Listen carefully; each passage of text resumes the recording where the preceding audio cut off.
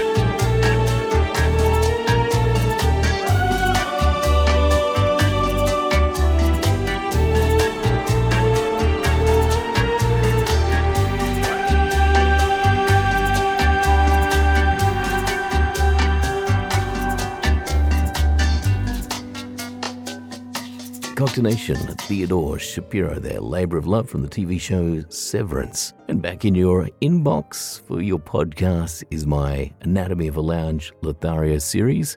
The latest one is fictional lounge Lotharios, and if you've got a suggestion for one, I'd love to hear from you. You can email thecoctination@gmail.com. We've got Bruce Wayne, James Bond, Austin Powers, and Thomas Crown, with more to come, so make sure you check them out. Cocktail Nation. Words with Wellsy. You're a librarian, Mr. Wordsworth. You're a dealer in books and 2-cent fines and pamphlets and closed stacks on the musty insides of a language factory. Words, Mr. Wordsworth. We need to warn people. If American capitalism can be said to have spent the 1950s dealing in conformity and consumer fakery, during the decade that followed, it would offer the public authenticity, individuality, difference, and rebellion. Hey gang, I'm Gary Wells from SoulRideBlog.com, and I'm here with this month's book recommendation for the Cocktail Nation. This time we're looking at The Conquest of Cool, Business Culture, Counterculture, and the Rise of Hip Consumerism by Thomas Frank from 1997. It's that time of year again, and due to my seasonal interest syndrome, it's all about Mad Men for me right now. And finally this year I have revisited a favorite and a challenging book from my past, the book we're looking at today.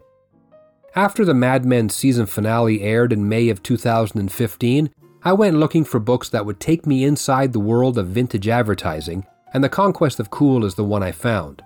Author Thomas Frank is from Kansas City and is also a political analyst, historian, and journalist. What I got from this book is exactly what I had wanted, but it was a challenging read.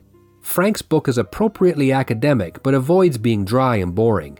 He goes deep into the weeds with his analyses, and this may have fans of Roger Sterling scratching their heads, but the foundations of Thomas Frank's dissertation must be laid, so hang in there. Early on, Frank makes plain that ad agencies in the 1950s were obsessed with research, group thinking, and a scientific approach. Frank also proposes the co-optation theory, how advertisers stole genuine elements from the counterculture, neutered and sanitized them, and used these symbols to sell products to the masses. Later we enter the 1960s and see changes coming to the business. We are introduced to the creative genius and see how the scientific method of advertising gives way to creative inspiration. Interestingly, the author notes that at this time new consumer demands were actually created, demands that would not necessarily have existed if advertisements did not incite them. Frank then introduces a new breed of ad men, who were not just discarding the styles of their predecessors, but were vehemently opposed to creating ads anything like those seen in the 50s. A more honest approach to advertising was adopted, showing the consumer that they understood, and that they were somehow on the side of the consumer and the general public. The reader will learn of the legendary Volkswagen ads and how they broke all the conventions and advertising rules of the 50s. The ads declared the car ugly and a lemon, and, opposed to the ads of the 50s declaring the many changes from last year's model, these VW ads trumpeted the sameness of the vehicle from year to year. Thomas Frank declares the Volkswagen ads a rare triumph. Fascinating to learn that in the 1960s, ads emerged that acknowledged they were ads and told you to ignore that and just try this product for yourself. Ads that told you what to buy by telling you not to listen to ads that told you what to buy. Be an individual, be a rebel. Take 7-Up's Uncola campaign. Here were ads that promoted not the product's attributes, but an attitude, what it could mean to the individual to buy this product instead of the 2 dark pops. Speaking of pop, Thomas Frank's discussion of the so-called Cola Wars is the most fascinating part of The Conquest of Cool. Frank relates the story of the Pepsi-Cola company choosing not to attempt to appeal to an established segment of the population, but instead to create their own, the Pepsi generation. Because there was really no discernible difference between Pepsi and its longtime rival Coca-Cola, Pepsi's agency, BBDO, chose to differentiate the users of these products. The Pepsi generation were young at heart, youth after all being an attitude as opposed to a specific age group. The campaign sought to lure the whole country. Who doesn't want to think young and adopt a youthful outlook? When McCann Erickson, Coke's agency, encouraged the cola giant to fight back and adopt a similar strategy, Coke resisted, as they were a more traditional company and a uniquely American one. Pepsi then went a step further and co-opted the generation gap and made it a cola gap. Old people drank Coke, youthful people drank Pepsi. A line was drawn and two sides were formed. Here's where Thomas Frank really blew my mind. In its haste to encourage youthful defiance of convention, Pepsi may somehow have contributed to the divisiveness of the late 60s. Instead then of Mad Ave mimicking what youth were doing, youth began acting out what they saw in Pepsi ads, which eventually led to social disruption and violence. So then BBDO had produced a dramatic shift that presaged, came before, the vast changes through the 60s. Keep in mind that the Pepsi generation was born in 1963, before the country really started to split. Frank establishes then that real kids, their attitudes, activities, and their battles with the establishment had, in part at least, been conceived by an ad campaign. A former employee of BBDO went so far as to say that he thought his agency had contributed to some of the rebelliousness going on in the country and felt guilty about it. In the final chapters, Thomas Frank drives home the paradoxical idea that consumerism was propelled madly onward by a popular disgust with consumerism. Frank's appendices show much relevant data and reveal the extent of his research and the mountain of old magazines from the decade that he poured through. For many, Mad Men lent a luster of magic to advertising in the 1960s, and many viewers came away thinking that there was surely something poignant and significant going on in the industry during this time. Some may find this book too academic, but this subject demands such analysis and in-depth study, as something truly sociologically significant was occurring in the advertising world of the 1960s. So to wrap up, I can highly recommend The Conquest of Cool by Thomas Frank. You can find plenty of copies for sale at Abe Books. If you'd like to read the full review of this book, you can head over to my website. I'd like to thank Coop Cooper and Cocktail Nation. Once again, this is Gary Wells from SoulRideBlog.com, and I'm encouraging you to pick up a book. Words with Wellsy. Cocktail Nation.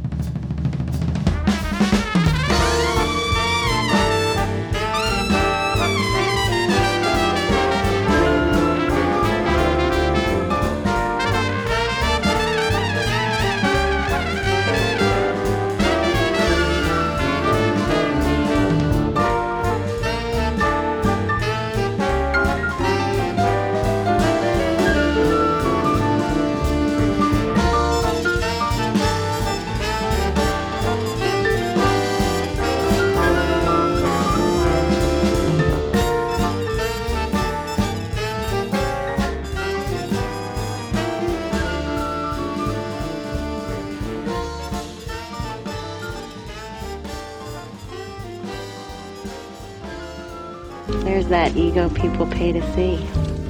Enchanted. The Cocktail Nation.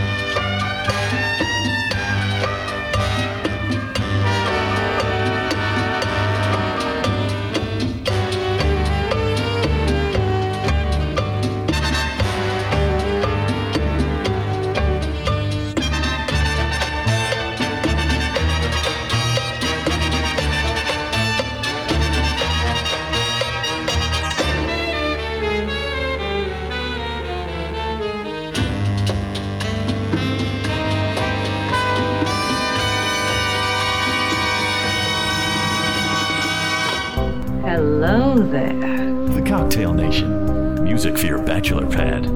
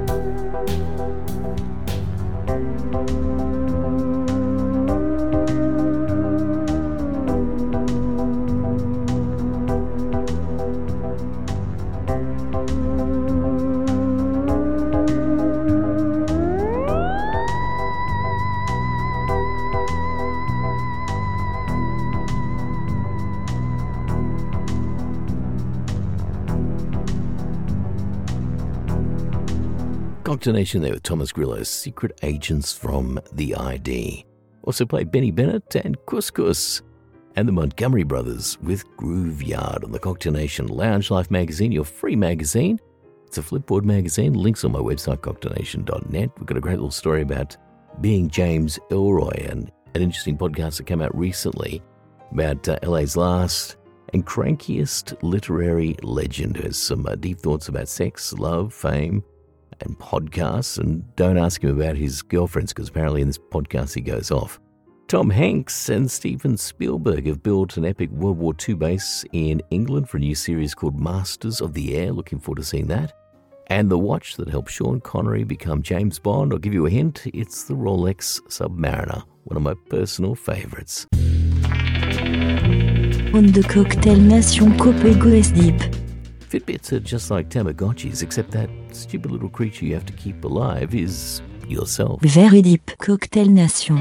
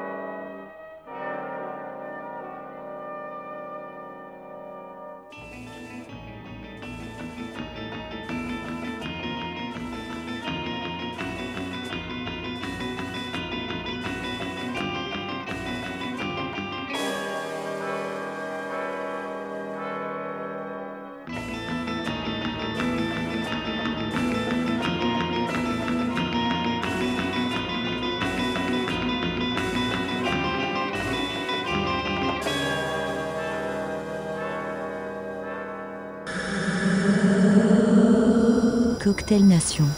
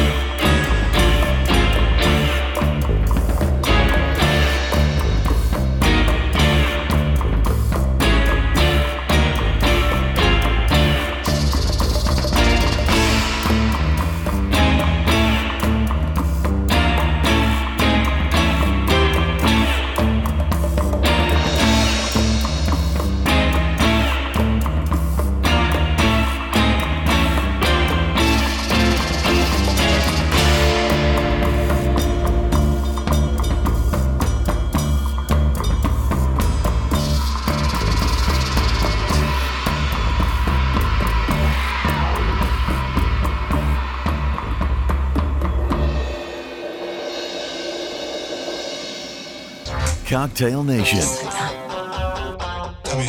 Cooper. Lounge Lothario DJ.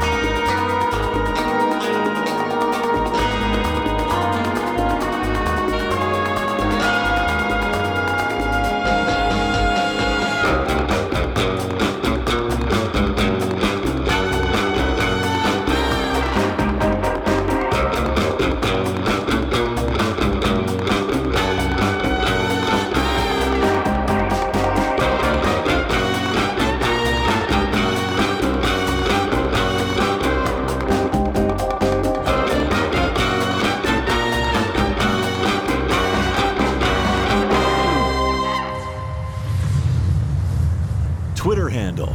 Cocktail Nation. Follow the lounge leader today.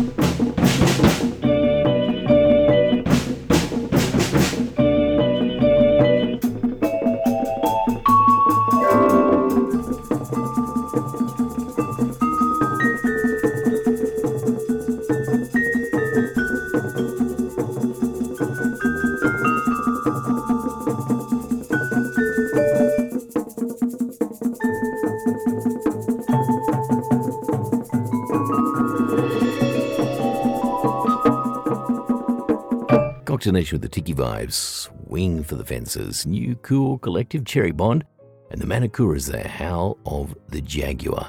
Lots of new music coming our way, that's for sure. And Laura Ainsworth is back with a new album.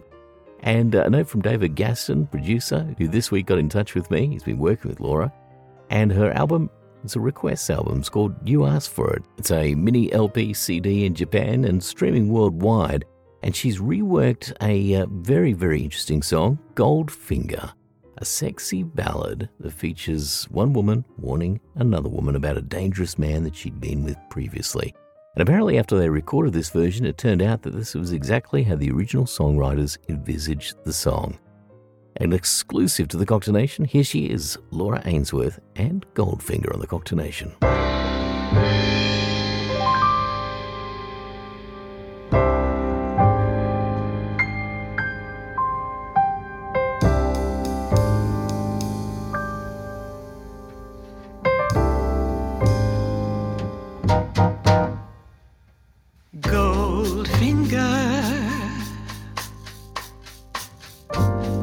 The man with the Midas touch,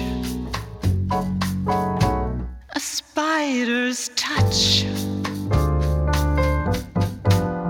such a cold finger beckons you to enter his web of sin, but don't go in. He will pour in your ear, but his lies can't disguise what you fear. For a golden girl knows when he's kissed her, it's the kiss of death from Mr. Goldfinger. Pretty girl, beware of his heart of gold. This heart is cold.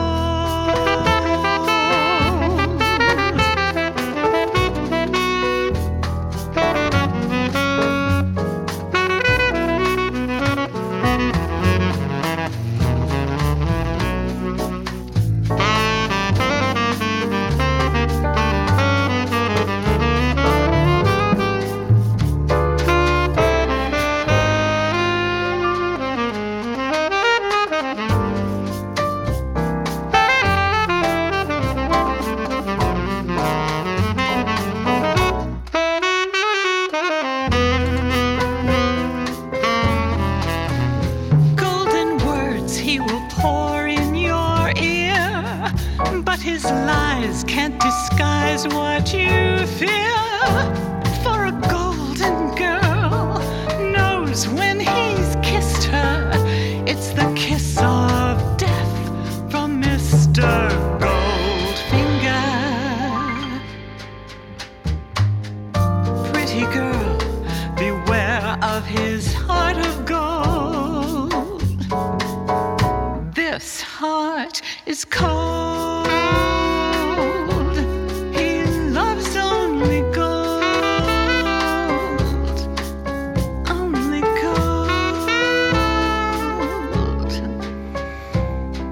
Caleb's gold.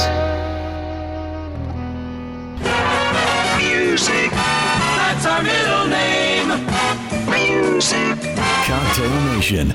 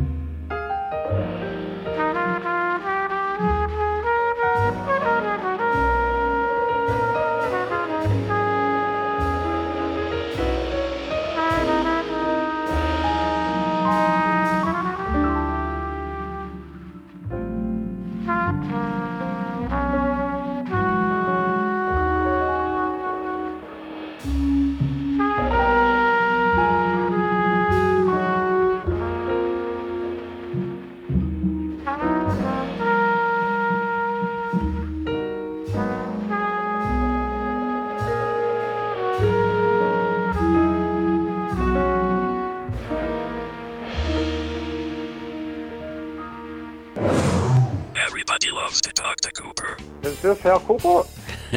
Hello, buddy. How are you?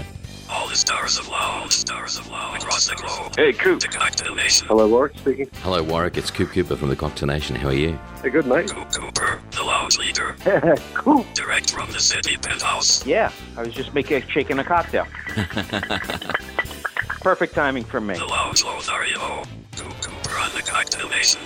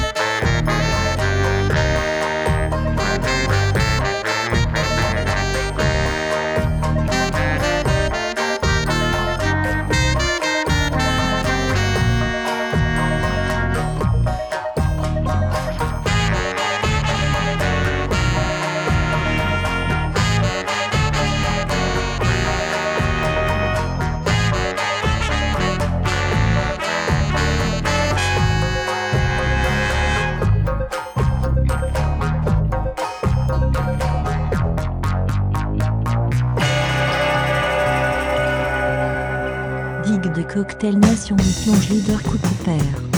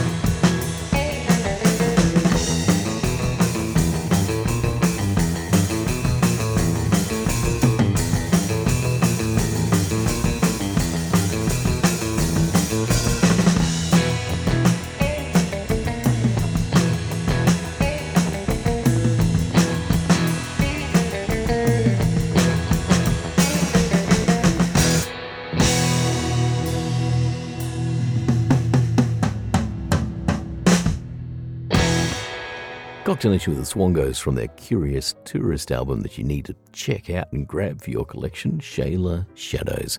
Next week, Jason Whiten from Spy Vibe on the show. Gonna leave you with Dexter Gordon, Willow Weep for Me. Stay up.